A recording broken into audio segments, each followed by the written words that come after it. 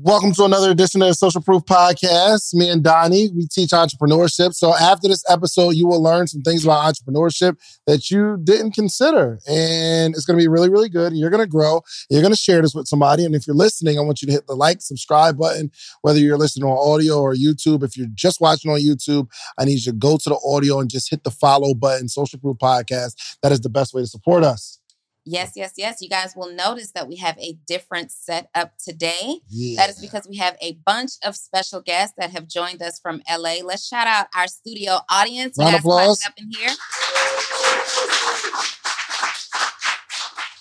Energy was light. Energy was mid. The energy was, you know what I mean? I wasn't feeling the energy of a room full of people that are excited to be in this room. So we're going to try it one more time. Let's try it one more time. Give it up for our studio audience who is excited to be here. Okay. Yes, now we can podcast. So before you ask, my biggest lesson of last week was to be sure that I beat you to the punch and ask you what your biggest lesson from last week was, because you never answer. How was that your lesson? That was my lesson. Like last week, I had to really dig deep for a lesson, and it turned really deep. But then I realized David never answers when I say, what was your biggest lesson? She doesn't really ask me. I always ask. Well, so we was in Las Vegas. We're in Las Vegas. And it was cool, man. It was cool. What I realized walking into the hotel and we're walking through the casino, and it doesn't seem like everyone's having a good time. You know what I mean? You know, you go somewhere and it's like, or if you go to Chuck E. Cheese as a kid, everybody's having fun. Hey, or some people are walking in the mall, they're talking, having a good time. Everybody's upbeat. Or you're doing something cool. You in the gym, everybody hooping, talking, having fun. In the casino, it's not that vibe. People were mad stressed out. It was stress. It was focused. Head in hand like this. So I did not play, but my wife did. And she went to the teller. She went to the cashier and she pulled out a 20 and said, let me get $20 in tokens. No way. $20. I was not there for this part. I would not have co-signed that. $20. So she gets her little tokens or whatever and goes to the machine. First thing I noticed on the slot machine, because she's like, I'm going to play the slots. First thing I noticed is that there is a charger input on the slot machine. For your phone. For you. I know if I put my phone on the charger, that's signifying I'm going to be here for a minute. Mm-hmm. And if your phone is dying, you'll probably say, oh, great, charger, bang, I'm there, I'll hook it up. And if you're playing and lose your money and you realize that you only got 12%, what will you do? Play some more. And play some more, and play some more. And I understand that Vegas always wins for the most part. Now, I know some people feel like they're a skilled craps roller. Like, you know how to get the 7 from shaking it in your hand to all the other side, and you just feel like you're good at it. Or you figured out your own science on roulette, saying, I always bet on black. And you feel good about yourself because you black. And that's your whole strategy. And you think black always wins, but the casino always wins. It was a guy, and it's like a little bit of a misunderstanding for me. I go into it's an area called, I think it was called High Rollers or High Stakes. Yeah, something like that. Mm-hmm. So I walk in, I'm not playing, but I want to see the people who's betting big. I feel like I'm going to walk in and get an entrepreneurial principle or something. These are people that are betting big. So I'm at a table. I'm not at the table. I'm looking at the table. I'm seeing it's chips. It's stacked chips. It ain't no 1s and 5s. It's some money on this table. And then I go to another table just looking around. I'm just observing. And I get to this roulette table and I'm just observing and people are looking at me. I'm like, just trying to see what table's hot right now, okay, before I make a decision. I'm not playing. But it was one guy. He puts $100 on black and he puts $100 on red.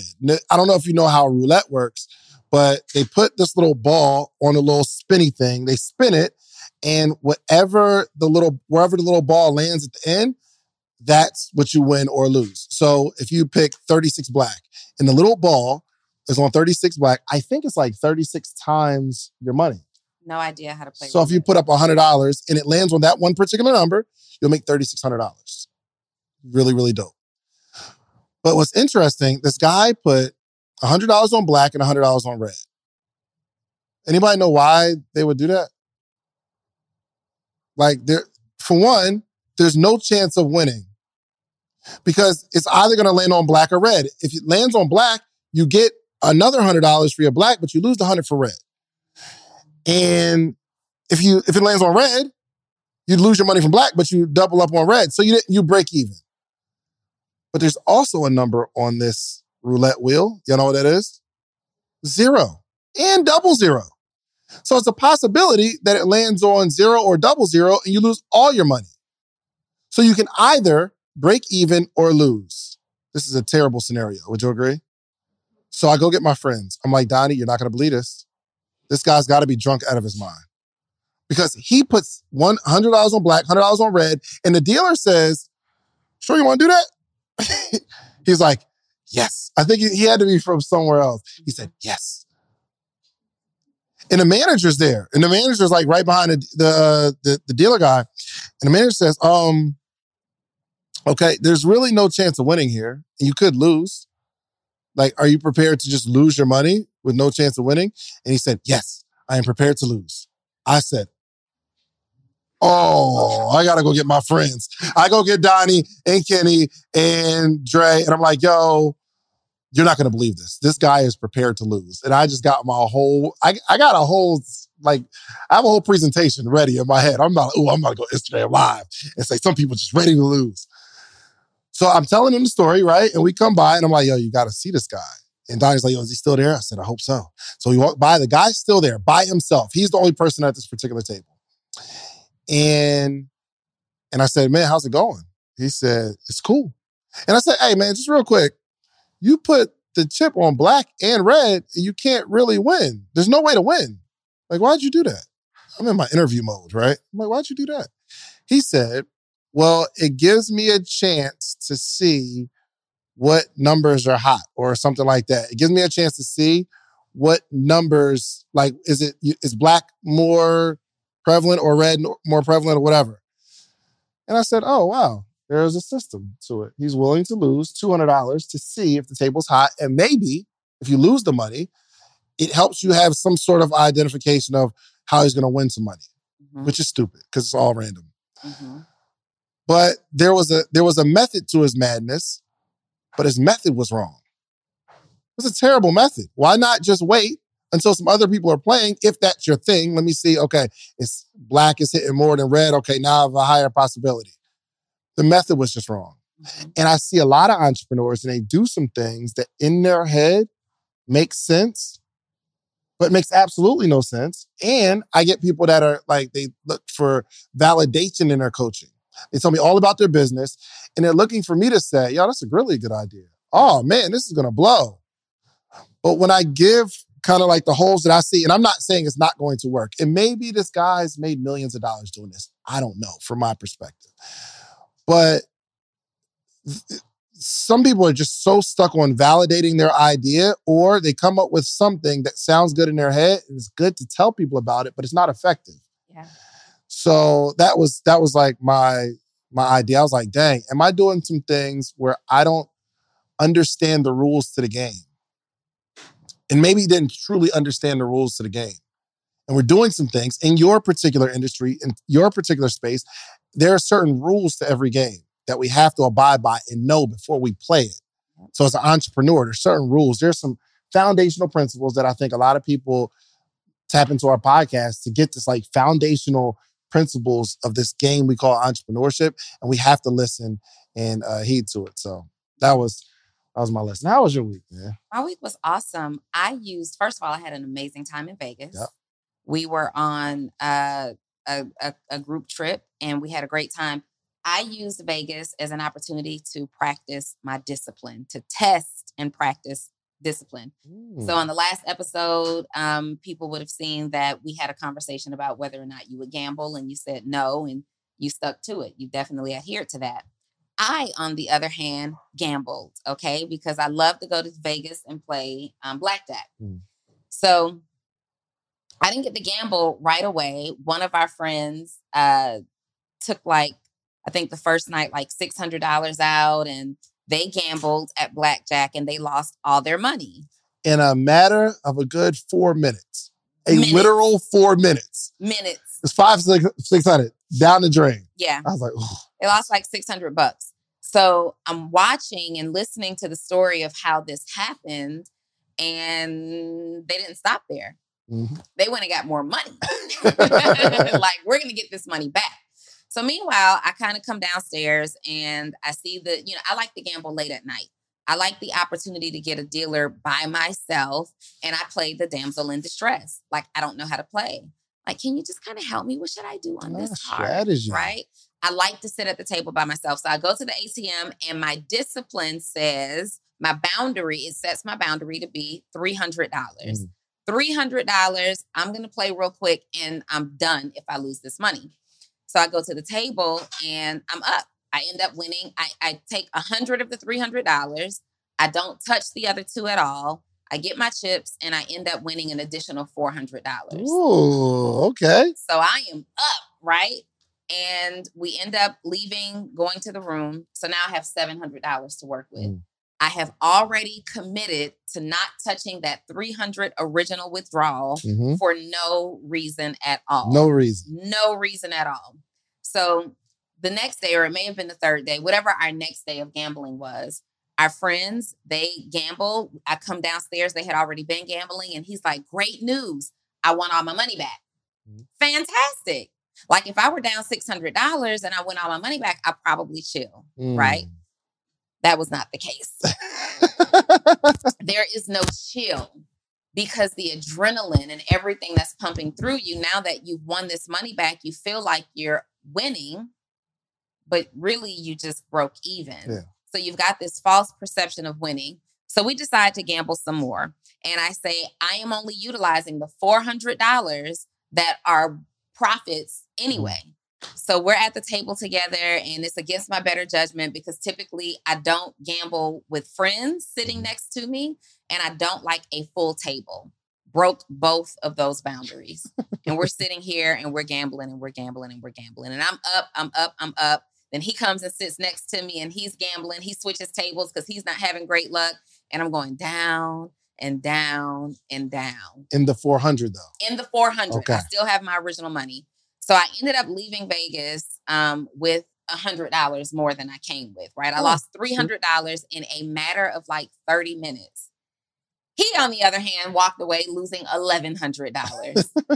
Just did not want to stop. Didn't know when to stop. And it's funny because his wife decides that she would start playing. She's winning. And I'm like, oh, fantastic. So you guys aren't down 1,100 anymore. You're only down 600. And she's like, absolutely not. I'm up. He's down. He's down. So, we ended up staying longer than everyone else. And I had the opportunity to gamble some more. And I'm thinking to myself, I could walk away with this $100. It's not a lot of money, but I didn't lose any money. And I still get to walk away a winner. Or I could risk it all and potentially end up where our friend was, in the hole and fighting for my life to get it back. So we're walking through. We went to a super nice casino. We're walking through and I'm looking at the blackjack tables and I look at the dealer and she looks back at me and raises her chin. You had a moment? We had a moment. We exchanged eyes and she's like, hey, I'm ready. I'm like, I'm not. I walked away and I left Vegas with my winnings and my original profit and my original withdrawal. And for me, it was an extreme case of discipline because years ago in Vegas, I am betting it all. I am betting it. I'm betting everything. I went with the goal to walk away with $5,000. I said that I'm going to leave Vegas winning $5,000. The old Donnie from 10 years ago would have stayed until something looked like a $5,000 win. This Donnie was happy to walk away with her money in her pocket and $100. Let's talk about manifestation. Why didn't you just manifest the 5,000? I didn't. You know what I mean? You know what's interesting is manifestation is not just about saying that you're going to do something. There's actually a process to manifesting. And now that you say that, like I literally just said it just for fun. Like I'm going to get $5,000. I didn't visualize myself with it. I didn't see myself with it. I didn't do any of the things that manifestation requires. I'm just popping my tongue, talking and saying, I'm gonna leave here with $5,000. I don't even feel like I was serious. I didn't even play at a level of a person who was trying to walk away with $5,000. But you're saying you could have manifested the 5,000. For sure. I could have. Okay. Yeah. All right, let's do some quick math. The less your business spends on operations, on multiple systems, on delivering your product or service, the more margin you have and the more money you can keep. But with higher expenses on materials, employees, distribution, and borrowing, everything costs more. So to reduce costs and headache, smart businesses are graduating to NetSuite by Oracle.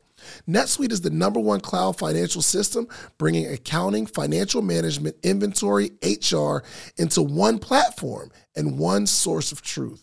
With NetSuite, you reduce IT costs because NetSuite lives in the cloud with no hardware required. Access from anywhere. You cut the cost of maintaining multiple systems because you've got one unified business management suite. It just makes sense. You improve efficiency by bringing all your major business processes into one platform, slashing manual tasks and errors. Over 37,000 companies have already made the move. So do the math. See how you'll profit from NetSuite? I know you see it. Listen to me. If you have everything scattered in business, you cannot grow. And everything is more expensive when you have more and more processes layered on top of each other, more and more softwares. You got to get out of that. And it will improve efficiency and cut costs. By popular demand, NetSuite has extended its one-of-a-kind flexible financing program for a few more weeks. Head to netsuite.com/socialproof. That's netsuite.com/socialproof. netsuite.com/socialproof. Yeah. I mean, I manifested not losing. I did see myself walking out as a winner. Yeah. Oh, yeah. Good. Yeah. I have a perspective, though, and a question. Okay. So when do you cut your losses? Because I think my man Jay, he felt like a winner, even though he lost, because he said, I could have lost 10,000, but I lost 1,100. Mm-hmm. One, I think, just to him as a person, there's a certain mindset that you have to have where when you lose, you're always looking at the bright side. I could have lost a lot more. Anybody ever lost a lot more? Like, you know, it would have been really cool to stop at 1,100, but you wound up losing 5,000. Mm-hmm. Man, I was down $20. I should have just stopped at the 20, but now I'm down 300. Anybody relate to that? Yeah. But when do you cut your losses and say, okay, I've accepted the loss? Mm-hmm. And not just in Vegas, but in business. Yeah. When do you say, all right, I'm going to stop pouring money into this business. I'm going to stop working. I'm going to stop grinding. It's not working. It's costing me too much. I'm going to stop and do something else. Mm-hmm. I think you have to create a boundary before you even start the process. Like, decide what your parameters are before you even start. Because once you start, it's easy to go past extreme measures because you don't want to quit. Yeah. Or it's easy to quit quickly because you don't want to lose too big. So I think it's really important to say, hey, you know, like in terms of gambling, I am only going to take $300 out. That is the most I am willing to lose in Vegas for this trip. In business, it could be, I am only going to spend $10,000 in this marketing campaign. That is the most that I am willing to invest for leads, and this campaign doesn't turn a profit, right? I am only going to spend this amount of time. Sometimes you have to negotiate and bargain with other people, like family members, spouses, children, and things like that. For me, when it comes to taking risks, I'm a high-level risk taker. I'm going all in. But I do due diligence first. You know that I ask a lot of questions when it's time to like make a large investment. I have questions. I want to make sure that the decision that I'm making or the risk that I'm taking at least makes sense to me. It doesn't matter if it makes sense to other people. If I can rationalize it in my own head and it makes sense to me, I am going to go all in. But I do have some parameters. For example, 3 months ago, I invested $100,000 in a thing, right? I wasn't sure. I was just taking your leadership on this. I wasn't sure if this thing would work out. And I kept, saying to myself, as soon as I do it, watch, right? Well, I was willing to test that $100,000 up to a $50,000 loss. I knew that if I approached $50,000, I'm taking my money and I am running. I set that parameter before I got in because it's easy when you're in the situation to say, but it could turn back around and go back up. And before you know it, you got $36,000 left. That's just my take on it. I struggle with quitting. Like there's no quitter in me. It can't be this segues into our conversation very, very well. So on this episode, we want to talk about how do you know when it's how did you word it? What you should consider before you give up. What you should consider before you give up. And so as I was stating, it's hard for me to quit because the first thing that I consider, number one, is what's the alternative? Like, what is the alternative? If I am not investing this $100,000 in this thing, then it's sitting in the bank and it has no chance of making any money, right? So what is the alternative? If I am not going all in on my business, then what is the alternative? Going on all in on my job? And is that what I really, really want to do? So when I'm looking at and measuring how long I'll stay in a thing, I ask myself, if I quit this, then what? I also think number two, like what we need to consider before we give up or quit is our ability to execute. So my man who lost 1,100, I think he realized, it's a lot of chance in this. It's not something that I can control. But if he was doing a real estate deal or another business deal, he's probably willing to lose a lot more because he understands the ebbs and flows of businesses, the ups and downs. And I know in this particular space, I have the skill set, I have the talent, I have the resources, I have the network to get myself out of this hole. So some of us will throw money at, let's just say, we're going to start this process of, building out an apparel brand. And we put a bunch of money into the apparel brand and it doesn't work. I think if you have like a strong idea and it's a belief and you're only basing your ability to succeed off of your will and not your skill, you'll probably continue to dump more money into it. And I say we should probably stop dumping money into it and start putting money into ourselves and our ability to execute it. So maybe we need to stop putting money into products and put money into a course to understand how to source products or how to sell products or how to market. Because our ability will allow us to go a little bit deeper in the hole because we understand that we have to go negative sometime to build out. Yeah. Makes sense? So I think it's before you like give up the whole thing, just consider maybe I don't know enough about the thing to succeed just yet. Yeah. I think number 3, which is an extension of what you said, is consider, did I do everything that I possibly could do? And this is a big one. This is in your business. This is with your hobbies. This is even in your relationship. We're really, really quick to give up because something isn't working in the moment. But did I hire the relationship coach? Did we try the counseling? Did I hire the business coach? Did I study? Am I only trying to execute based on the person that I am right now? Did I grow to the person that I need to become in order for this to work? Did I ask any questions? Did I humble myself? Did I go to the meetings? Did I do more than the average person does that also ends up quitting? Average people quit every single day. Did I do anything that's above average in my execution, in my research, in my leveraging my resources that would put me in position? Like, that's one thing that I am super serious about. Before quitting in anything, I sit down and analyze, did I do everything that I could possibly do? You have a fighter in me, baby. I am going to fight until the death of me. I need to make sure that there was not a paper or a stone unturned before I quit.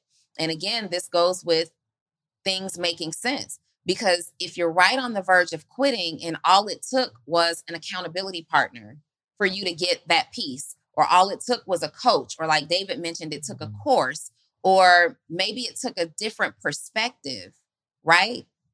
Maybe it took changing the green shirts and only selling black shirts, and now you have a hit.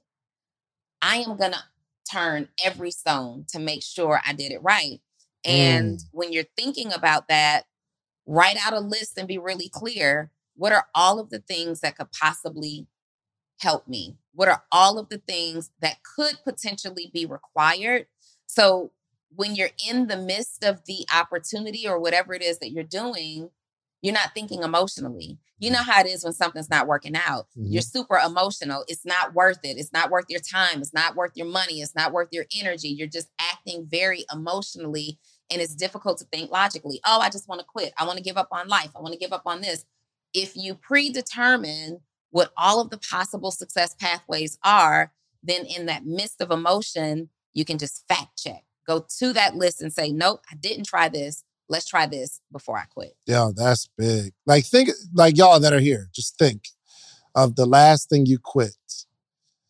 Can you honestly say you've done everything you could to keep it going? Not even the business. Let's just say a relationship. Yeah. Did you do everything you could? No stone unturned. I tried and I tried all. And I think some people take it as I'm trying the same thing.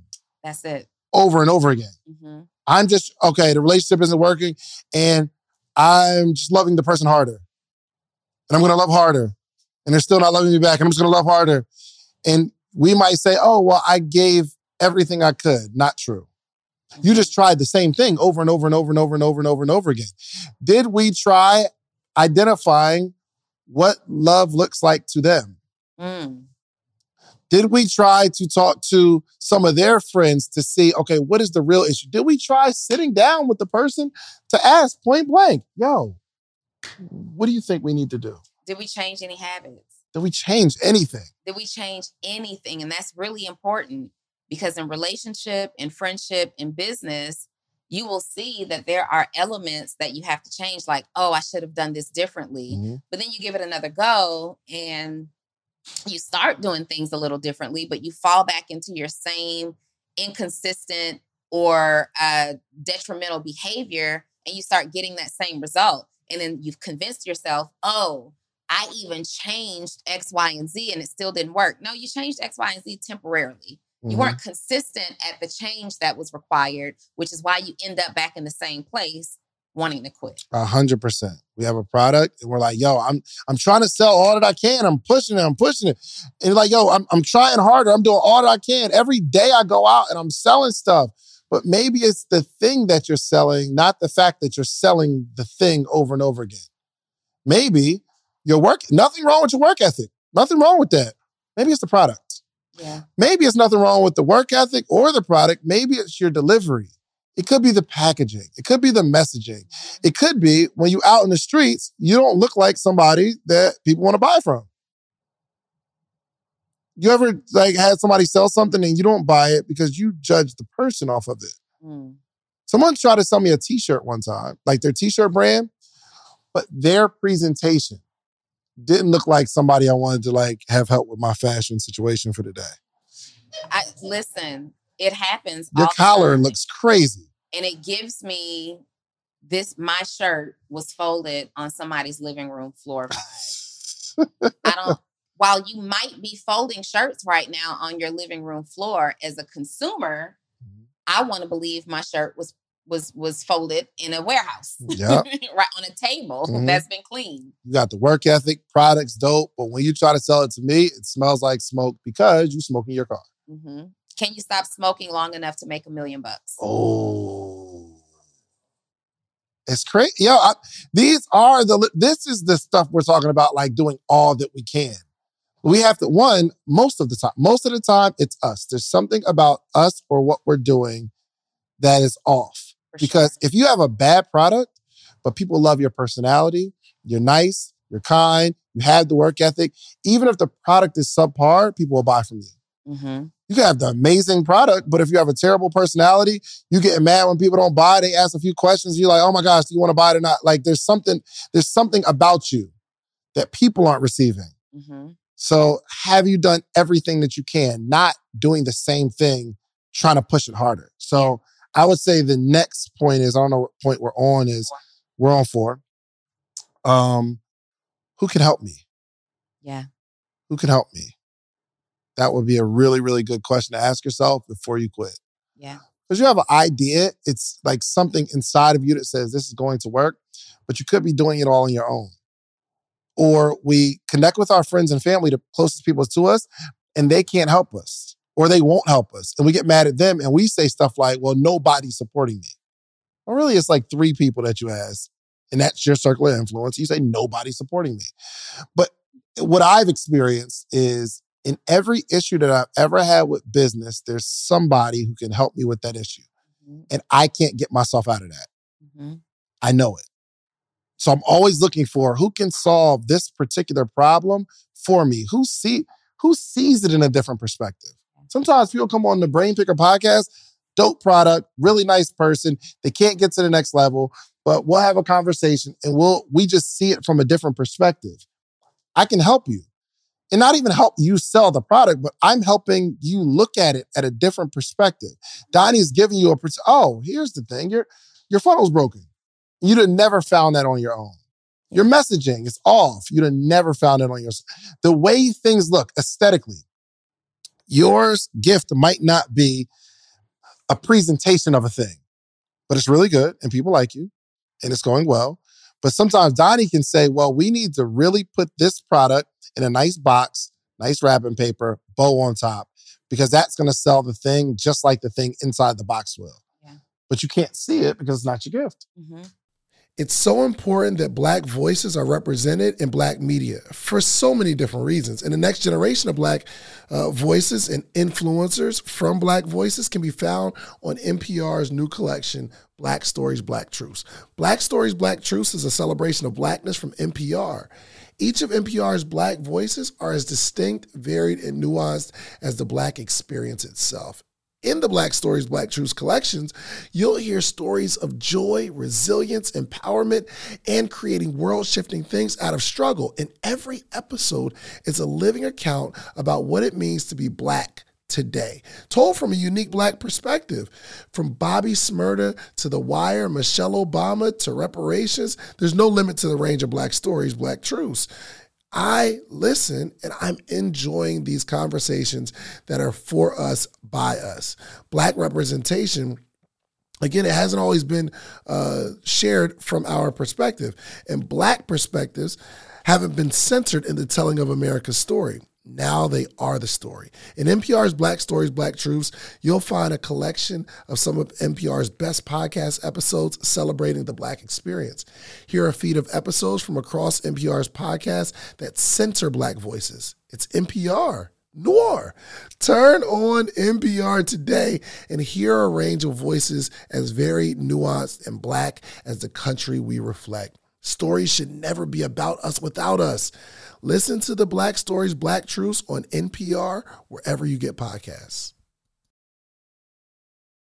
And to elaborate on your point before I move to the next one of who can help you, when you're thinking about who can help you, make sure you're going to people who actually can help you, right? Not people that you like to necessarily talk to. Sometimes you may have to get outside of your circle. For example, some of us grew up in households where we didn't learn a whole lot about money. We saw our parents struggling to pay bills. Anybody in here can relate to that? Definitely. Yes. So would it be a wise choice to go to mom or dad and say, Mom or Dad, how do I create a budget? We didn't grow up in a house with parents who had good budgeting skills. If you grew up in a home with parents who had terrible credit, why would you go to them for credit advice?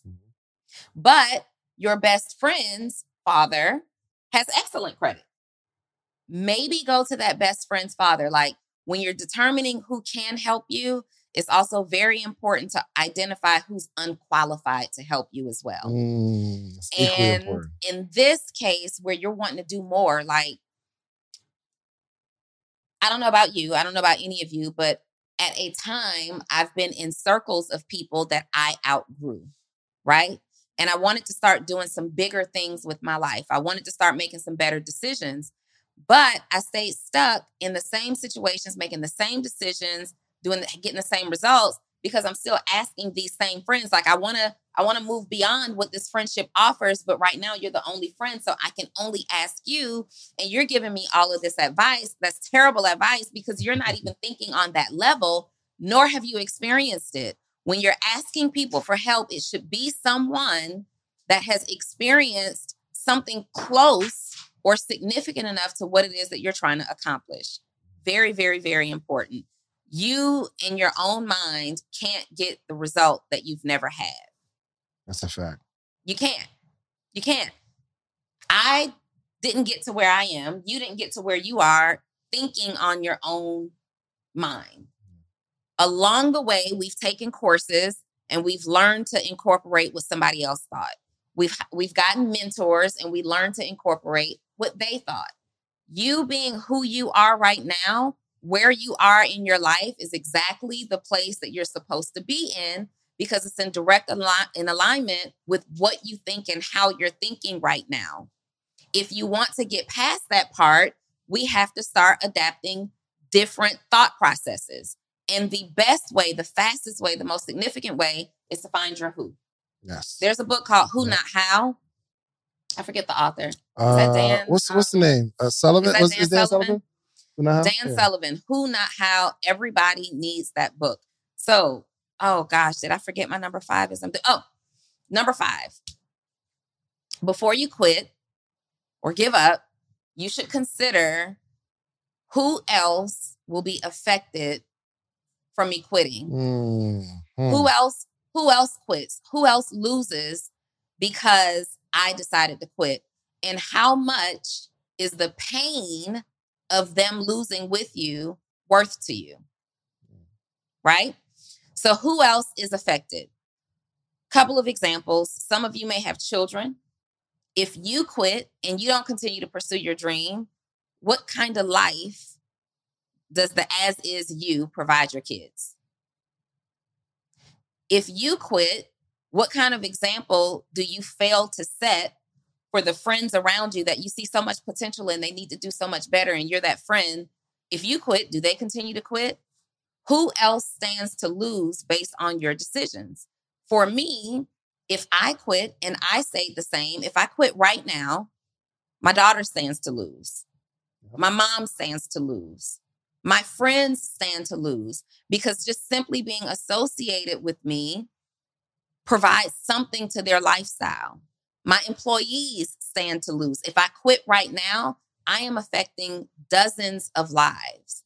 And then not even thinking about the lives of the people who I impact that I'll never, ever get to speak to, but you're watching, you're looking, you're listening, and it's something about Donnie Wiggins and who she is today that's driving you, that keeps you going.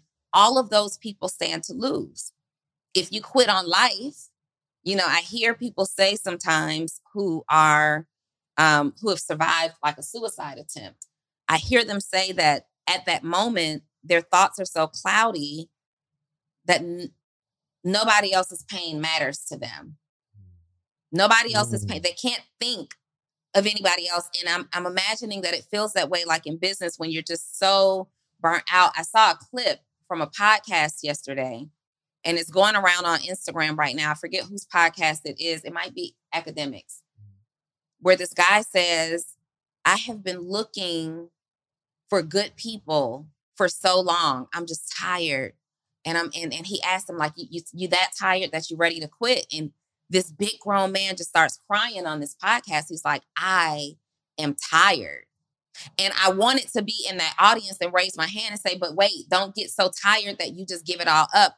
Who else is going to lose? What could you continuing to search for these people that you need in your life, that result, who else could benefit from that? Who can hear your story right now and they're feeling like you and you're ready to quit and you're justifying quitting for them and they jump too. They quit too. What if you just keep going long enough to be so powerful and so impactful that a nation of people keep going because of your decision to keep going? That's a fact. I was brushing my teeth one day and I had my daughter in my hands and I brushed my teeth. You know, like you brush and you kind of spit the stuff out into the sink. She didn't have anything in her mouth, but she was like, it was the cutest thing. Like, yo, baby, you ain't got nothing in your mouth. So I take the mouthwash and I start gargling. And then I spit it out. And sometimes I'll gargle twice. The second time, I gargle, and my baby's like, I'll gargle. I was like, I gargle and I hold her in my mouth. She's like, I'm like, yo, this is crazy. She literally does everything I do. Yeah. Like if I start clapping, she'll start clapping. I'll call my daughter Corey, like, Corey. And Sarai says, Corey. Everything. If I got down and did some push-ups, right?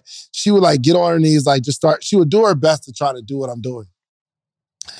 And I really thought about that and how many people's children are watching their parents do everything they do, including quit, including get frustrated. You wonder why maybe our child has certain issues in school with anger. It's because when someone cuts you off in traffic, you're yelling at the person. So they're just modeling. They don't really know. Like I can't say, hey, baby, you should gargle after you brush your teeth. And she's like, what? I don't get it. But she's just seeing what I'm doing and she adopts it. She doesn't even know that she's adopting it. So I'm always conscious that everything that I do, for one, everything she sees me do, I'm very careful because I know she's going to model it. The other side is I'm very conscious about everything she doesn't see me do because you can't hide the things that you don't do for long. It will show up in something. So if around whoever you're trying to influence, you're holding your anger, right? Because you don't want them to see it. But if outside of that person, that's how you are, eventually, it will become who they see you are. You can't hide. So I think quitting is the same. So if you've started and stopped and started and stopped and started and stopped and you have children, you are setting them up to be a starter and a stopper. Mm-hmm. Go win. One of the best things you can do for your kids is to go win. Learn a skill set, adopt it, and win. So now, because we've quit so many times, we can't even give our kids the message that you should never give up. Yeah. Because they see it. And they see you give up all the time. You might be a child, 18, 19, 20 years old, and your parent is, let's say, 40, my age, right? We need inspiration too. Yo, you don't know how you inspiring your adults, your aunts, your uncles, your parents. I inspired my mom so much to be an entrepreneur, to go out there. And every so often, I'll have some sort of wins in business and she'll say, yo, you know what? I got to stop playing with this real estate thing. I got to go all in. But if I quit, it'd been okay for everybody that sees me to quit. So I want us to really consider it. Yeah. Your daughter would have definitely, she doesn't see mommy quit too much. And I think like because of who you are, on and off camera, on and off from being around people, she's picking up a lot of you. Yeah. Even like Donnie, she's pushing her daughter, she's grooming her daughter to be the person to run her company. Grooming her daughter. Like that's how generational wealth starts. Generational legacy. I'm about to make a shirt that says generational thing. I shouldn't have said it. But anyway, generational legacy. It'll be out before this episode drops. So generational wealth is one thing, meaning I make some money and I can pass it down to my daughter. Yeah. And then, I teach them how to manage money and they pass it down. But I'm saying if I make a mark in this world, I want to teach my kids how to make a mark. Not how to just manage the business or manage the money. I want you to make your own mark in this world. So can we create generational legacy, generational impact, not only generational wealth? Mm-hmm. I think, did you have anything else before I go to my next point? No, go ahead. Before we quit, consider, do I just need a break? Do I just need to slow down? We don't have to quit. Maybe we can slow down. Cool story. You kinda took mine. I'm gonna change it up a little. Let me Okay, think. good. Okay. I'm driving and it's pouring down, raining. Me and my boy Brandon, we're driving from, I think, Orlando. Pouring down, raining. I'm talking about raining cats and dogs. It's crazy. So we're driving, and it's almost like out of nowhere, just pours down. So we're driving, we slow down, but we don't stop. We just kind of slow down. But I see cars on the side of the road with their hazards on, they pulled over. And me and my friend were talking like, yo, should we just pull over and wait for the rain to subside? I'm like, I don't know. He's like, nah, we'll just slow down, put on our hazards, and we'll just keep moving. But they're like, literally, it's that bad. Like, it's hard to see. But there are people, we see people with their pulled over to the side of the road, flashing lights. So this goes on for maybe, I don't know, 45 seconds to a minute, maybe. And eventually, it stops.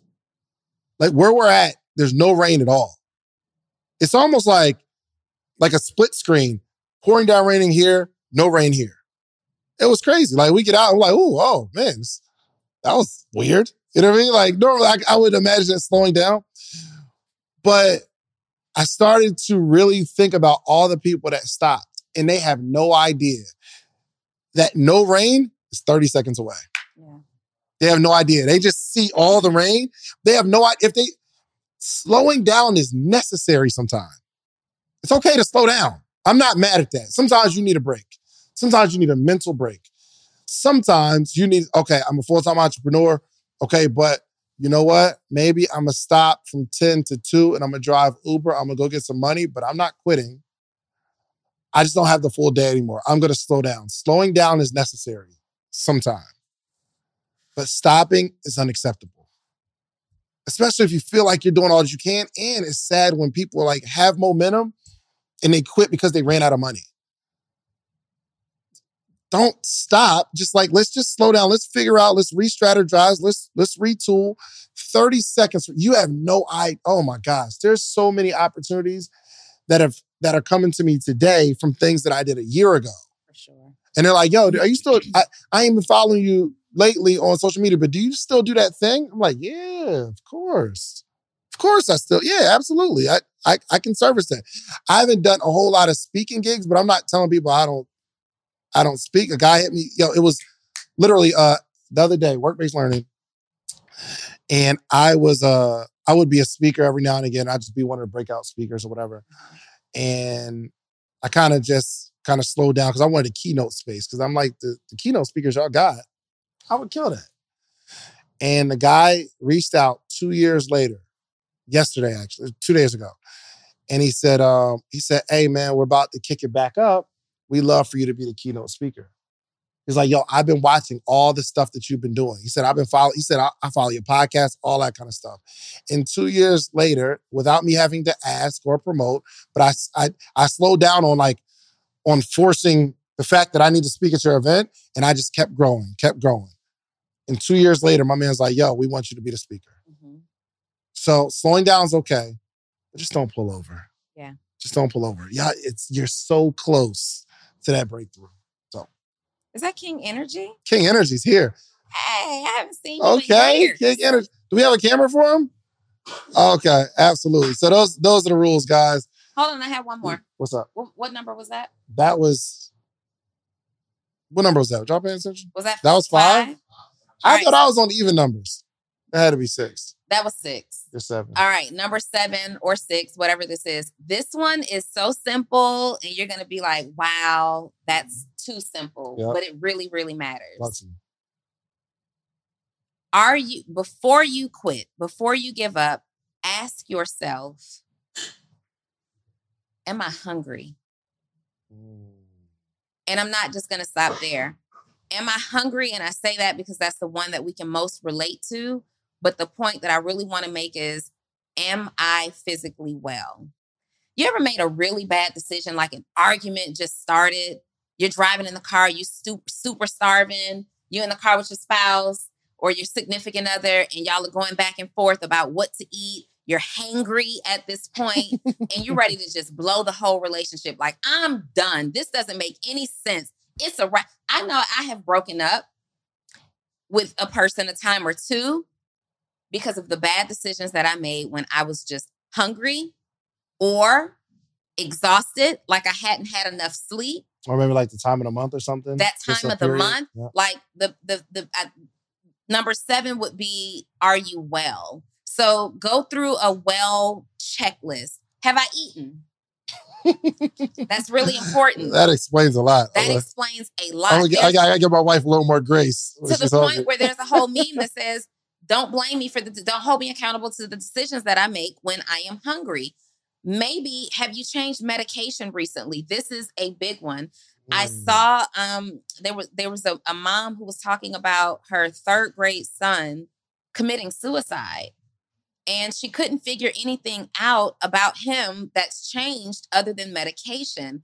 And she's now suing the pharmaceutical company because one of the, or a few of the symptoms cause like depression and anxiety, and you're not feeling like yourself. And the doctors think that this change in medication is a reason why he was feeling so outside of himself that he decided to quit in the most major way. Wow. Have you changed medication? Are you drinking enough water? Do you just need to get outside and take a walk? Have you ever just gone outside and hit some sun and you come back and you're re-energized. You've got like a new perspective. Like before you consider quitting on yourself or on a thing, assess, am I well? Is there a simple thing that I need to do? Do I just need to exercise, eat, drink some water, get a hug? That's heavy. A hug. Do I just need a hug from somebody? Like, do I just need to know that do I need to feel somebody else's energy? This is really, really important because if you just hug somebody, maybe you'll feel their energy and you're ready to go again. If you just have a conversation with somebody, maybe it'll help your mental health perspective. If you just eat a meal, maybe you're not short fused. If you analyze what you're putting into your body, the medication, the supplements, the whatever, maybe it will explain why everything is feeling different to you. And I'm going to close it with the number 8. How you going to take my... I have to. Because you did 7. Look now. I got to close it with the number 8. Are you over quantifying and over qualifying? Explain that. Mm-hmm. That's what we do. I know what it means, but Reese is kind of... You know what it means, but for the Reese's in the room. Explain Reese's. Are you over qualifying and over quantifying? Meaning, are you using language like nothing is working? Everybody hates me. Everybody hates this. Nobody likes it. Is that true? Or the last 2 people that you talked to wasn't feeling the shirt, but did you forget about the last 5 sales that you made from people who actually liked it? Is it everybody that doesn't rock with you? Did you talk to everybody, or did you just talk to the 3 people who were nearest to you, the 3 people who you just saw today? Is nothing working, or is nothing about this one campaign working? And are you forgetting that something about the last campaign actually did work? Like sometimes you can be so down on yourselves, like everything that we're trying isn't working. Really? Well, when we were going to counseling, that part was working, but we quit counseling and we started to try to just talk to our friends. That's not working. Yeah. But the counseling was working. Don't over qualify or over quantify using words like everybody, all people, nothing, everything. When you think, you have to break down those words, because the thought that you rest on, the thoughts that you think are going to trigger how you feel emotionally, and how you feel emotionally is going to determine how your depth to continue or your depth to quit. So watch the words that you're speaking and watch how you're over quantifying when really it was just one person. You had a bad conversation with one person and suddenly you feel like it's everybody. It's not everybody. Be clear. Well, 2 people of the last 10 people that I spoke to didn't like my shirt. And my feelings are hurt. And now I got to do some work to figure out why my feelings get hurt when 20% of people didn't like my idea, but 80% did. Are you focusing on the small group of people that don't have your thoughts or your opinions or your likes, and you're making them the big deal when you should be focusing on the larger number of things that are actually going well and making it the big deal. That'll keep you going. Did you cut off your eyebrows? What? On that side. Really? No, I'm saying, because it doesn't look like hair is there. It looks like a... Oh, I have microblading. Mm-hmm. Do you guys know what microblading is? It's a tattoo. Okay, yeah, it looks like it. King Energy, go ahead. What up, y'all? King Energy, spiritual coach, spiritual healer. Find me. Low louder. Hear you? Hey, everybody. There we go. How y'all doing? How y'all feeling? King Energy be having the lowest energy. It's crazy. Yeah. No, my energy is You high. want higher energy, man. It's Okay, high. King Energy, spiritual coach, spiritual healer. Find me on Instagram, _King. He would show up for this conversation. Listen, y'all always have it when I'm here. So Yes, it's something going on, right? We manifested it, or you manifested it. Something happened. Something. And I wanted to talk about the point of staying in motion, because everything in this universe has to stay in motion or it decays and die. Mm-hmm. So the slowing down part is really for you to reflect, because when you're going up the mountain, you have to be very careful, right? You slow down. You're not speeding, because one, you don't know what's at the top. Two, you need to make sure your environment is stable enough to handle your motion, right? To handle your flow. So speaking about you said something about the third grader committing suicide, right? Maybe the parent wasn't slowing down. Maybe she was just moving so fast. And when it was time for her to slow down, she's like, no, I'm not slowing down. And missed that her child was missing something. So you have to appreciate the fast pace, the slow pace, and, just the whole motion in life. I actually feel, I do feel that too, man.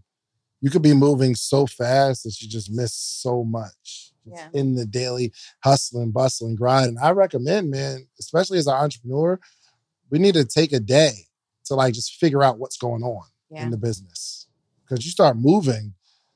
So every day we have a call now at 9 a.m. where it's not like we're all working and making calls. It's us analyzing what's happening. Let's just slow down to see what's happening before the day starts, and then we can go execute on the thing that we figured out what's supposed to be working, what's not working, what is working, things of that nature. So really good point. Thank you so much, King Energy. Thank you. Me, one last thing. I knew it because he was waiting there still. Just one last thing. Get your bars off, man. He always has. I'm just saying, even for me, one last thing. When I feel like I'm getting too much clients coming in, and I slow down because I am a father first of my son, and he lives with me. So I take time out to make sure I'm on pace with him, making sure he's meeting his goals and not just me meeting my goals. So, sure. Appreciate it. Give him a round of applause. Anybody got any questions? I do have one more, but anybody have any questions as I close it out? You can just go to the mic. Number 9, which I'll close out with, is I thought I closed out at 8. Nope. Okay. Let's just identify why we're doing what we're doing. And it's possible that the reason that we're doing the thing that we're doing, and it's frustrating, we don't have any passion, is because we decided to do it because someone else either suggested that we do it, or there's some influence on social media that we should be being an entrepreneur, and that's not for everybody. Sometimes you just need to add value to an organization and you can get the same results back. So we really, really got to just spend time figuring out, why are we doing this? Why are we in this game? Sometimes we'll figure out that the reason we should be doing something is to be getting better as a person, and it has nothing to do with the thing that we're building. Yeah. We might start a hobby, right? It might be, I don't know, putting puzzles together or something like that. And most people say, oh, well, you putting puzzles together, you need to make it a business, shoot a tutorial on how you put puzzles together, and then take it on the road and do events where everybody puts puzzles together. And really, the reason you're doing that is for your own mental health and stress-free. I need to sit down and let my brain work. That's the reason I'm doing this. Yeah. But some people will force you to do certain businesses because the thing that you liked is stress-free for you. And it's relaxing, and it's almost like therapeutic. But we turn the thing that was therapeutic into something that stresses us out more. because we're chasing what social media said is cool. We have to start a business. But I think really identifying why you're doing what you're doing is very important. Yeah. Very important. And if you see that, if you identify that the reason why you're doing it is for one of these reasons, like outside pressure, and it's not something that really brings you joy or peace or is serving a purpose, then I think it is okay to just stop and quit. There is a time, like this conversation shouldn't make you feel like quitting is not an answer. Sometimes quitting is an answer, not ever on life, but on a thing, on a project. If you're doing something because you saw, if you're starting a podcast just because you saw me and David doing it and it looks easy, but you get into it and this brings you no joy, no pleasure, no satisfaction. In fact, it causes you more stress, more heartache, more pain. Quit. Do something different. Do something else. When you think about why you're doing it, it has to be for a reason that brings you joy, satisfaction, fulfillment, happiness, or serves people in a way that brings you one of those things. Well said. Well said. What you got? All right. Hey, everybody. My name is Maurice. My question is, so I realized first that y'all, you said that sometimes your children can inspire you. I had this conversation with my mom last week about like how she does a bunch of stuff that where she would want to be won't take her. And I think it might have struck a nerve. And so I wanted, you said what? I wish my child would. Yeah, and we have a lot of good conversations. So maybe that was a little too far on my end. I wanted to know, like, what is the time where you should do more doing instead of like trying to like inspire? Because I think I try to inspire like my family members to do better instead of just doing and letting them see. Best way to inspire is doing it. Is doing it. Not teaching, not speaking, not motivation. Go build something. Yeah. Okay. That's the best inspiration ever because you'll start teaching somebody something and you feel like you're giving them a good message, but in their head, they're like, I don't want to be where you at. Mm-hmm. Mm-hmm. That's true. That's it. Hey, have you noticed that this group of young adults and teenagers are like a whole lot braver than we were as kids? I think so. Like he said, I told my mom that like, I see you doing a whole lot of stuff, but you ain't doing nothing that's about to get you where you're trying to go. I would never. My mama would have knocked all of my teeth out. Do you hear me? She might not have done that, but I definitely would have been on punishment. However, I respect it because it's a conversation. As an adult and as I've gotten older, I've had conversations with my mom like, why'd you give up? Why'd you quit on that? Like you could be doing X, Y, and Z. And I think those are conversations that we in our generation and before were really scared to have because of the respect that we had with our parents. But I think what you did was great. Obviously saying it in a respectful way. But if you want to encourage any family member to do something, do it. Do it. You got to do it first. You can't inspire me to do anything when you're doing nothing. You can only inspire me to do something by the greatness that you've produced. Yep. Good stuff. What you got?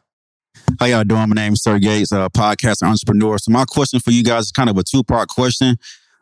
First, have either of you guys had a business model that you had to fold the tents on? And secondly, what are 3 signs that an entrepreneur should look out for to know when it's actually time to fold the tents? Outside of just quitting because of motivation, but just 3 things you guys have noticed over your journey in this path to when to fold the tents on a business model. What's up, podcaster or soon-to-be podcaster? Get ready to level up your podcast game because the #1 podcast education summit of the year is back, and it's bigger and better than ever. I'm talking about the 2nd annual podcast summit happening on July 4th and 5th in the content creation capital of the world. You already know, ATL, baby. Atlanta, Georgia, going down July 4th and 5th. 2 full days. Imagine this. Imagine you getting all the game you need to take your voice, your brand, your business to the next level. Imagine getting all the insider tips. Imagine getting all the know-how that you've been craving for the last 2, 3, 4 years where you're talking about you're going to start a podcast, but you haven't yet because you don't have the tools, you don't have the tips, you don't have the tricks. I don't care if you're just starting or you're a seasoned pro. This summit has something for everyone. Picture you mastering the basics of setting up your podcast or unlocking the secrets to grow your brand on social media. We're not just talking about podcasting here. I'm talking about you want to build a long form catalog, whether it's skits, movies. We got people talking about script writing. This is an incredible experience. Imagine discovering the art of securing these lucrative sponsorship deals. And that's not all. Learn the ropes of creating a pitch deck that has sponsors knocking down your door. But wait. There's more. This isn't just a summit. This is an experience. I'm telling you. Rub shoulders with industry leaders. And you got to network with the other people that are doing what you're doing. All the guests that have ever been on Social Proof Podcast, I'm giving them a free ticket. And in exchange, they promise me that they're going to sit down and do short interviews with you. We got podcast booths for our VIP members where you can sit down, pull somebody to a side, and you're going to create content in real time. I know what you're thinking. How do I get a part of this podcasting paradise? Well, it's simple. All you have to do is head over to podcastsummit.com, grab your tickets now, but hold on, because I have something really, really special for you. I got a little treat for my early birds, people who take action. The next 20 listeners, and only 20 listeners, who get your tickets right now, okay? I'm not only going to give you 20% off of whatever ticket level you get 20% off. But if you use the promo code Big Deal, it'll take 20% off immediately, but I'm also going to allow the first 20 people listening to this right now to be able to bring a friend, bring a teammate, bring a partner for absolutely free. You get general admission, they get general admission. You get VIP, they get VIP. Whatever ticket level you purchase, you get to bring a friend, partner, colleague, boo thing for absolutely free. Nothing extra required. My team's going to reach out to you, get your partner's name, or if you don't have the person you know right now yet, you got time, no pressure, you get us back. But use that code Big Deal. That triggers to let us know you get to bring someone for free. So don't wait. So secure your spot at the #1 podcast education summit in the country. Join us July 4th and 5th in Atlanta. Let's turn your podcast dreams into a reality, y'all. Head over to podcastsummit.com. Use promo code Big Deal at checkout and get your tickets now. Don't miss out on the opportunity to take your podcast to new heights, take your brand to new heights, take your business to new heights with this unprecedented offer, okay? I'll see you at the summit. And don't forget to use promo code Big Deal.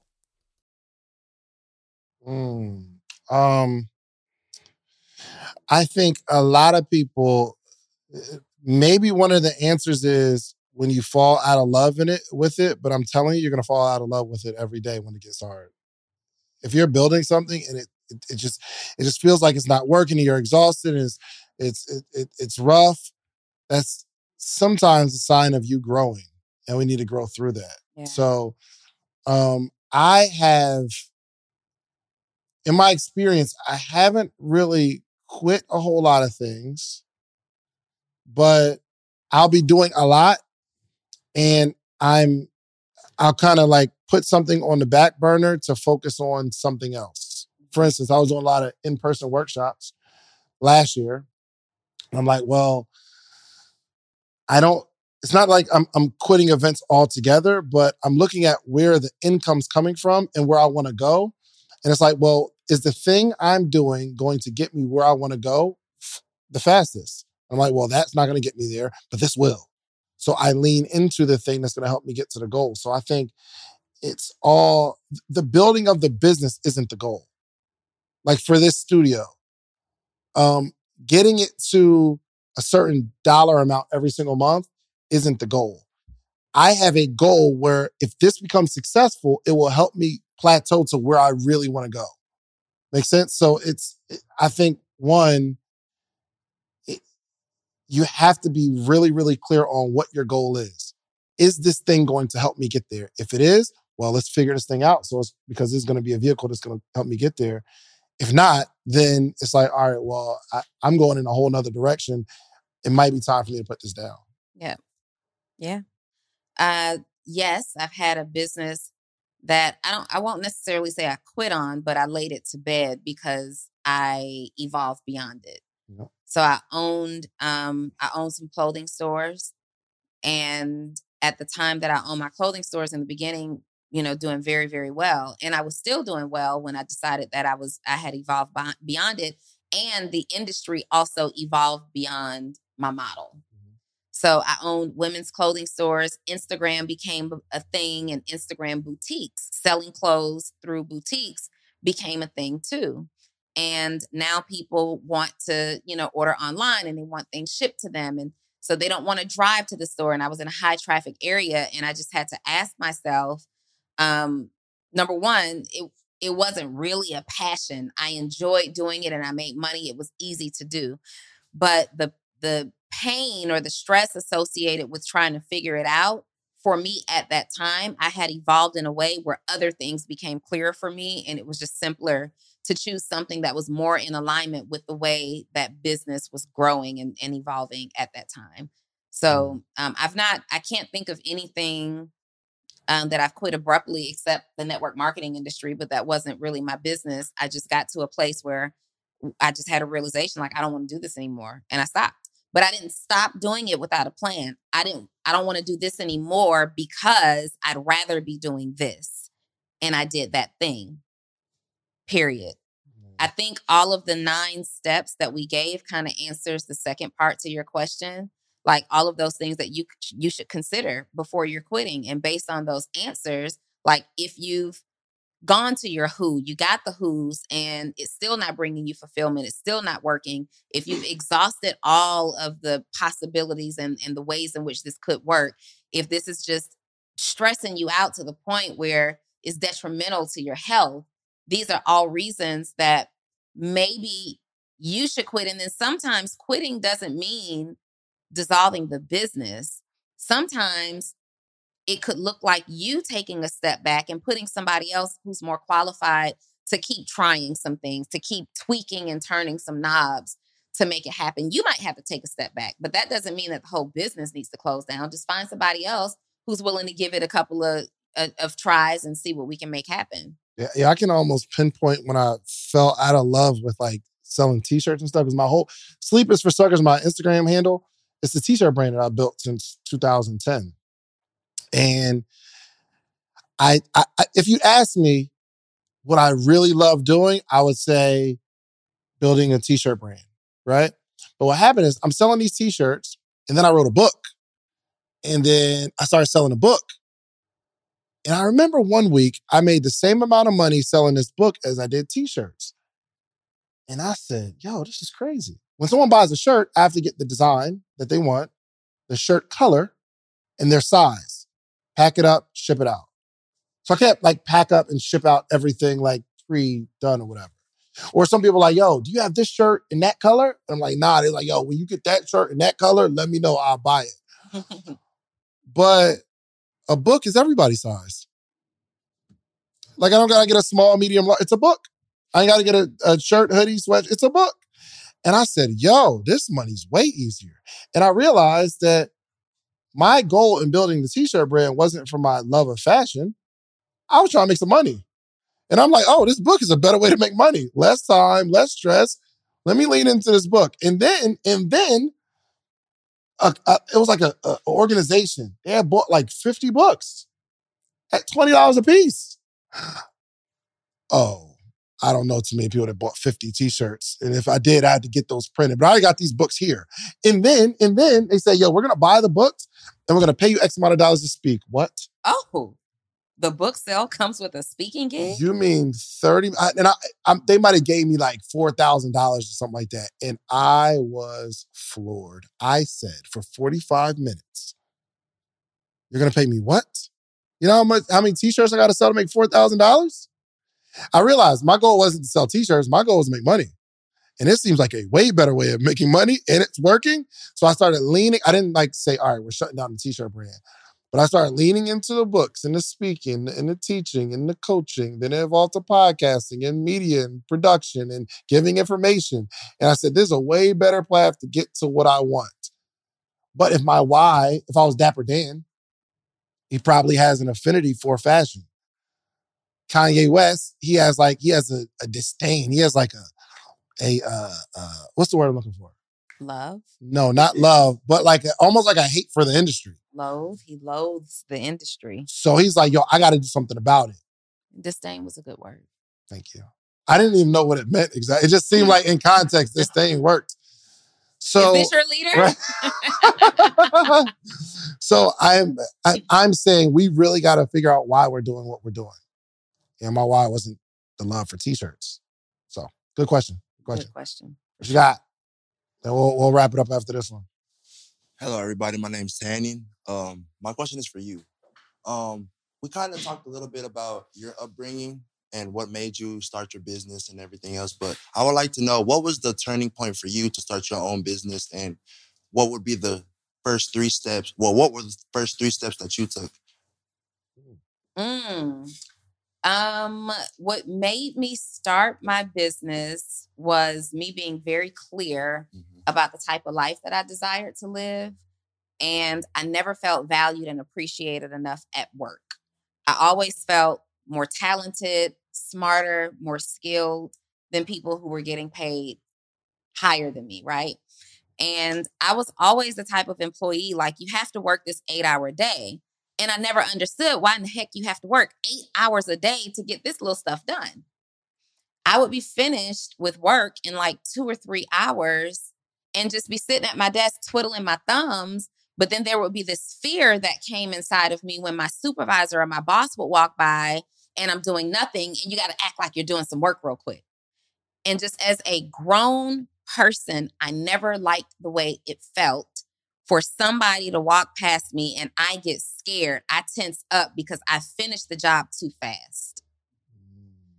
And I decided that the work environment, or at least that work environment, wasn't for me. So I tried another work environment. And it was kind of the same thing. But here now I have to ask for like permission of when to get hungry. I don't want to go to lunch at 1 o'clock. I don't get hungry until 2. But you're telling me that if I don't go to lunch at 1 o'clock, I skip lunch altogether. So now I have to starve based on your rules and what you're telling me to do. I tried a different work environment.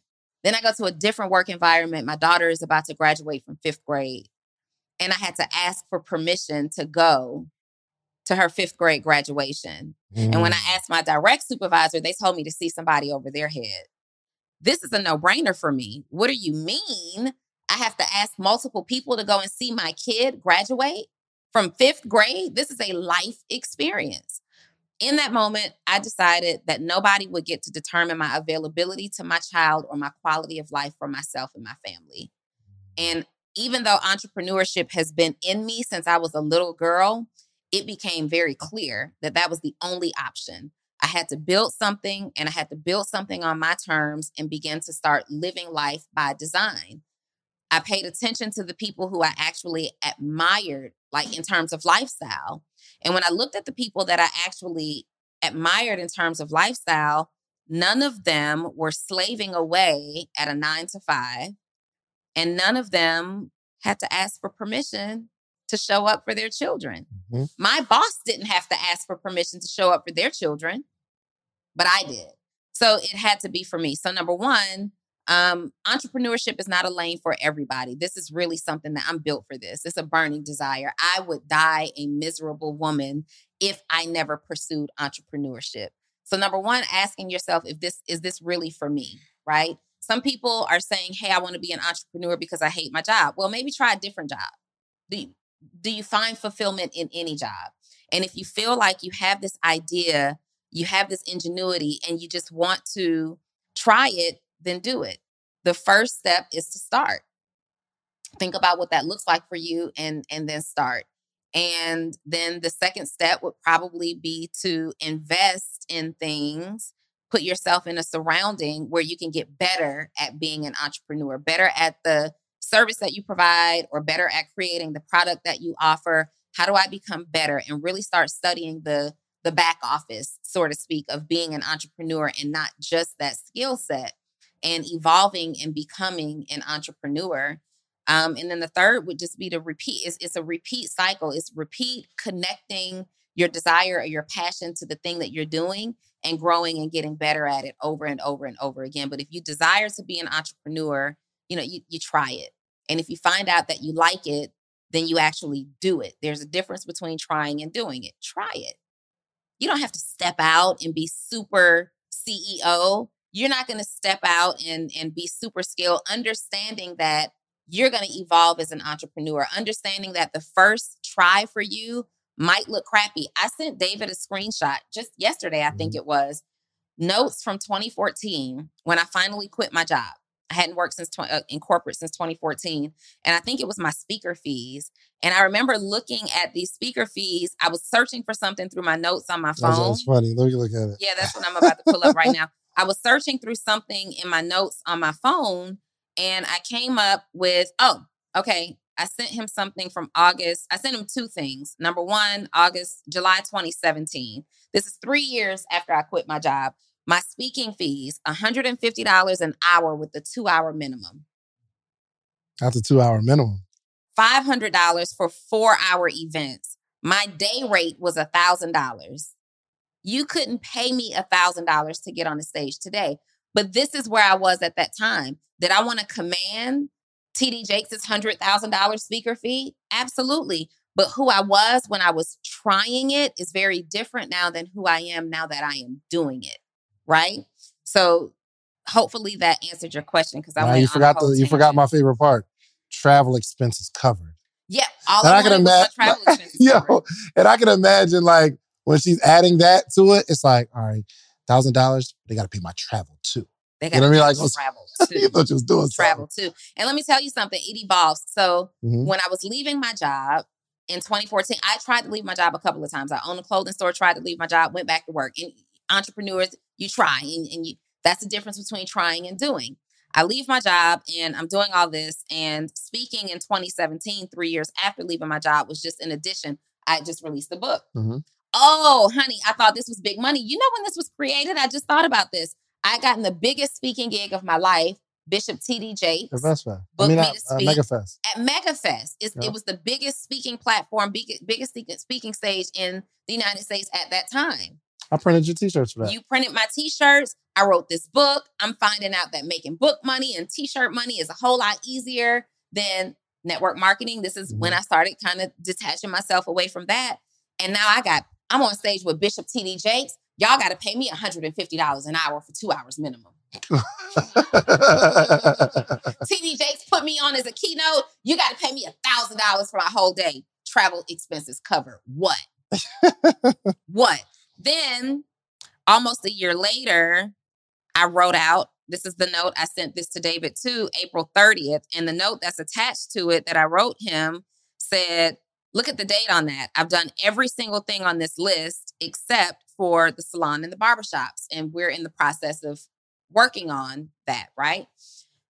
Donnie's stream of income, this note from April 30th, 2018, books. These are the things that I desired to do. Books, audios, speaking, coaching, events, courses, network marketing, property management, currency trading, luxury concierge services, written content creation, video content creation, staff training, motivating staff to work harder, hair salons, barbershops. That is on this list. 4 years ago. This was 4 years ago. Sick of being upsold at gyms? My guy, you're currently a base member. For $90 more, I can upgrade you to our Shred membership. For $130 more, you'll be a Swole member. And for just $300 more, you'll reach Sweat Platinum. At Planet Fitness, you'll get energy without the upsell. Never pushy, always free fitness training and equipment for every workout. It's fitness that fits your budget. Join Planet Fitness for just $1 down and $10 a month. Cancel anytime. Deal ends Friday, May 10th. See Home Club for details. You talk about somebody who was all over the place, but I did every single last thing on this list. Every single last thing on this list, I've done it because I've never been afraid to try something. I've never been afraid to fail at something. I'm not going to quit on a thing. I'm going to try it, and I'm going to recognize like, oh, that's not really what I want. The $150 for 2 hours is not what's up, right? The $1,000 for a day is not the way that I want to do it. So then, obviously, since then, we've streamlined some of the things that we've done, and I've connected dots. What's on this list that I want to make money from that I can position in one business? And I've done that. So as someone who's aspiring to be an entrepreneur, I go on a tangent because it's so important. Just try something. You may not have the total idea figured out yet. When I started in the coaching space, I'm a business coach, right? I started in the personal development coaching space. I used to help people feel good about themselves. I helped women feel significant because we lose ourselves in children and we lose ourselves in marriage and relationships. Then I realized I was building a business, and people started coming to me and say, hey, I want to start a business, but I don't know what that looks like. And I would talk to them for 30 minutes. And before I knew it, I had a gift that's saying, you'd be really good at doing this. So then I started getting paid just to tell people what kind of business to start. I'm not helping you start it. I'm not starting it with you or for you. All I know how to do is tell you what I think you should start. And as we're going through the year of doing this, people are starting businesses. And now I'm starting to get like emails and DMs of people saying, Donnie, yo, thank you for that conversation. I went and started that mechanic shop. I went and started that salon. I went and launched that course. And so then I start advertising like, okay, I'm your go-to. If you're struggling to find an idea, I can help you do that. So now my business was to teach people how to go from A to B, not being an entrepreneur to discovering what an idea is. I ain't even guaranteeing that you're going to start. I'm just telling you what the idea could be, right? But as I'm growing and I'm evolving as an entrepreneur, I'm making more money. My business is growing. So now I'm qualified to teach you more than just what you should start. Now I can teach you from A to C how you should start. Aspiring, what you should start, how you should start. I'm growing. I didn't wait. Now I teach you how to make millions of dollars. Me today. Now I teach you how to make millions of dollars. But me in 2017 didn't know how to make millions of dollars. I just knew how to tell you what kind of business you should start.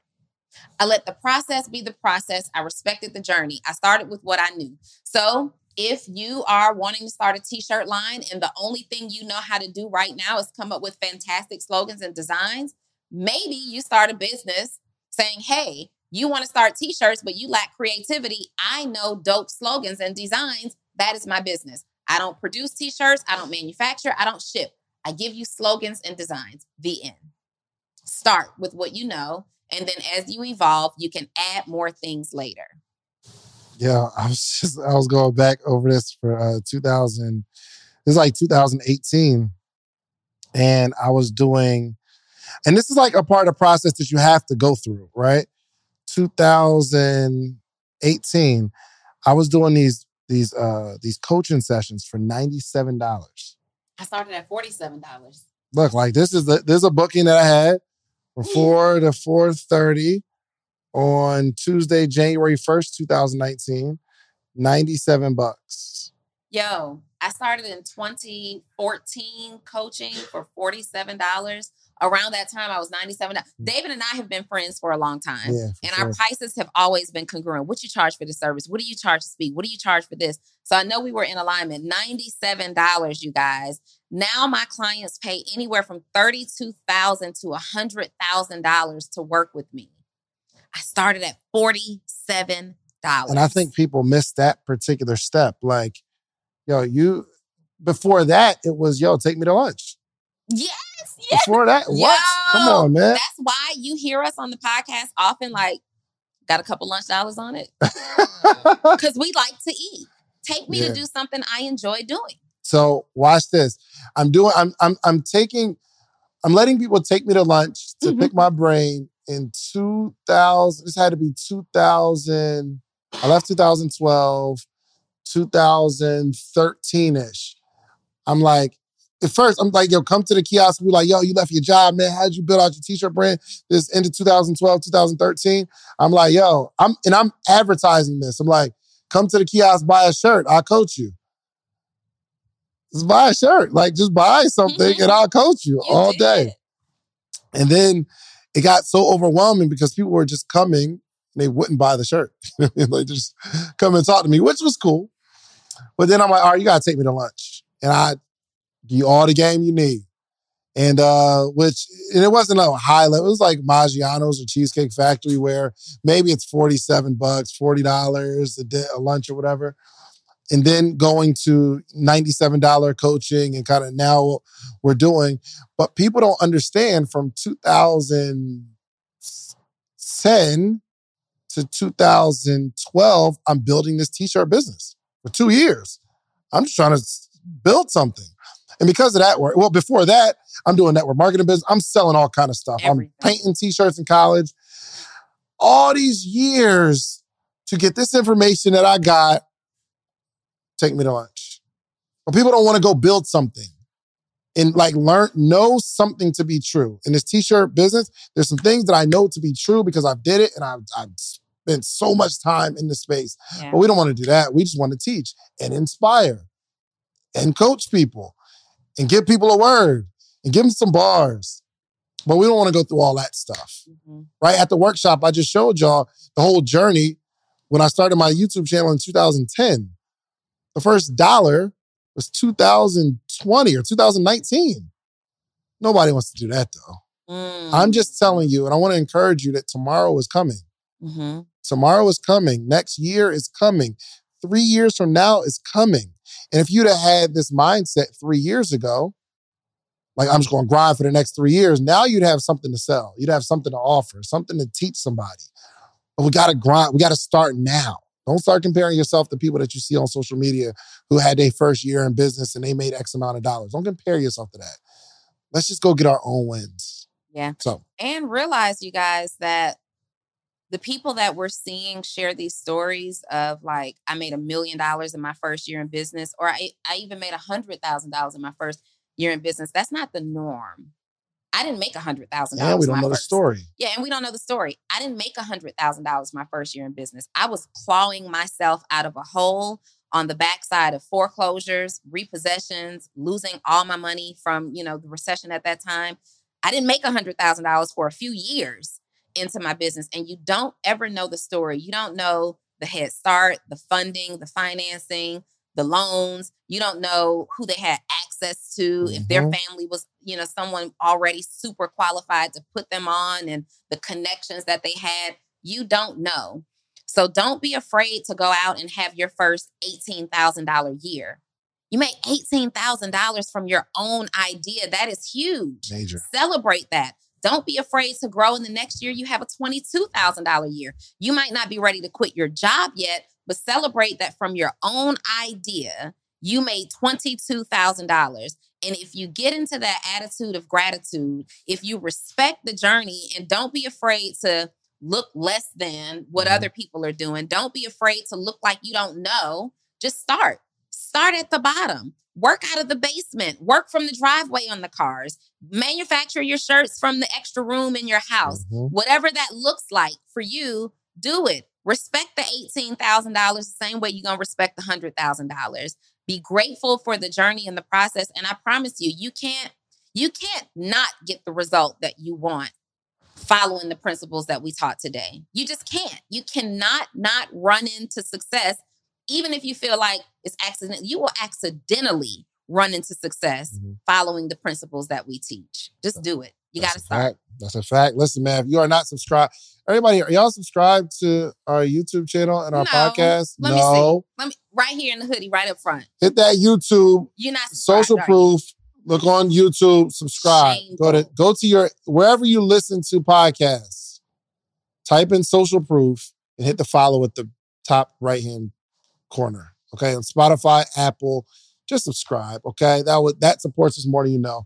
Also, this episode is sponsored by The Morning Meetup. TheMorningMeetup.com is the only organization that gathers every single day, Monday through Friday, to teach entrepreneurs how to entrepreneur. It is the biggest, best, most amazing, fruitful community that you'll ever be a part of. Yeah. Hundreds of people on a call every single day, and we have a theme for the month. And we're teaching on the theme. We're learning the theme. The theme this month is how to make money. Every day, Monday through Friday, we're teaching you how to make money. And people are being inspired and motivated and learning the tricks of the trade on how to make more money in their business. Today, we had a gentleman talking about the holes in the boat. So we got a boat of finances, but there's holes everywhere, and we can't keep any money. So if you were on today's call, then you would understand, this is how I'm going to patch some of the holes in our boat. Or you can join and listen to all the recordings that we had since 2017. No lack of information, okay? So go to themorningmeetup.com and send me a text message, 404-737-4935. This episode is also brought to you by Six Figure EDU. I wish we had somebody pulling up in the back like that. Where did Mark go? Do you see how rude he is? Where did Mark go? Did I cut you off? I know, but I just thought about it. I'm thinking about you too, because they could mine is over. They could pull out Six Figure EDU. Yeah, well, whatever. This episode is also brought to you by Six Figure EDU. That is the word, SIX, figureedu.com. Mine is going to play music, so you don't have to do it. Anywho, you can might not even hear the music. It'll be a good visual. Fact. SixFigureEDU.com. You guys, I develop coaches, consultants, and course creators from scratch. That is my signature program for coaches, course creators, and consultants. Now, you may say, Donnie, what if I'm not a coach? What if I'm not a course creator? What if I'm not a consultant? Can you still help me in my business? I can, but you still go to that same link, SixFigureEDU.com. Go through the process. We had this whole screen and we use it all episodes. We didn't use it. You see, that's me. All you got to do is enter your email address, click that little link. I require that you watch a little training video. You want me to help you? You got to put some skin in the game. Watch that very quick video, book a call with me, and we will help you figure out how I can help you and what you should do next. All right? No, because you got to go straight to the training. This is very strategic. That's why we make the big bucks, all right? SixFigureEDU.com. And lastly, you heard David talking about taking lunch to pick his brain. Well, we don't do that anymore, so. But we do allow you. We do something. We do allow you to pick our brains. Me and David together, you get to tag team both of our entrepreneurial brains. Oh, snap! At the same time. That's us, y'all. That is us. This looks really good. Scroll just a little bit. How does it look on the camera? How does it look? Does that look good? Like that? That's cool. You ain't feeling it, Reese? I mean, okay, whatever. Scroll a little bit. This is us. And look, business coaching session broadcast live on YouTube. Exposure for your brand in front of thousands of people. Attract new customers and potential investors instantly. How fast do you attract them? Instantly. Get the clarity you need to take your business to the next level. BrainPickerPodcast.com is for entrepreneurs who are looking to start, develop, or scale your business concept. And if you scroll down here, you'll see all of the Brain Picker Podcast clients that we've had up here. And all of them have had a major transformation in their business from the opportunity to sit and pick me and David's brain. So if you want to do that, we don't take lunch anymore. I mean, we will take lunch. Sometimes. You just depends on the day. You won't pick our brains for lunch. BrainPickerPodcast.com. BrainPickerPodcast.com. Look at us. Don't we look good? We should have to the Bob. We should have definitely going to the Bob. This would be good. And next time we'll have like somebody specifically on the camera to kind of go into, or we'll switch it on the board. I don't know. We're going to do something. So here's the thing. I'm going to watch this when it drops. But I just feel like we should have something scrolling in our background, kind of like CNN's headlines kind of do that. I feel like this is our thing now. This is cool. No, we're going back to the studio. I know, but can we, you know what I mean? We'd have to have a green screen. Let's get it. Let's do it. Like, make sure y'all subscribe to the podcast. They're like, yo, is it over? Yeah. Thank you so much. We appreciate y'all.